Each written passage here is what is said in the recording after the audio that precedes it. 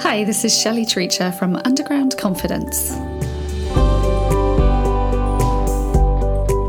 Today I'm giving you another small Byte podcast.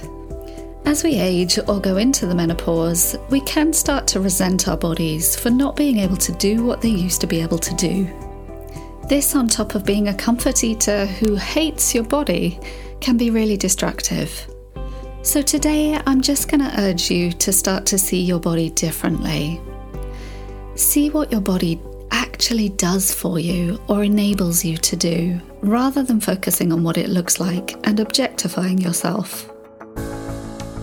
There are very few functions that you perform that don't involve your body.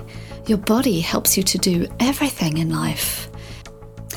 I run a lovely exercise where I ask people to write a letter of appreciation to their bodies about all the different things that it allows them to do. And this stretches from your toes to your head, from your internal organs to your skin and your hair, to your breathing, to every function that your body actually does for you. There's a lot that it does all day, every single day. And it deserves a lot of appreciation, which none of us give it when we're looking in the mirror thinking, you ugly cow. So I'm just asking today for you to start thinking about one thing that your body does for you that you really wouldn't want to live without, that makes your life a much happier thing to live.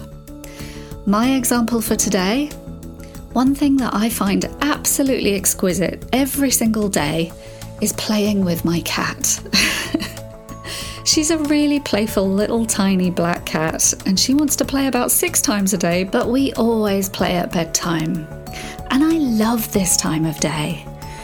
My body allows me to crouch on the floor, to throw the ball to her, to feel all the exquisite feelings that I feel when she does something funny or delightful.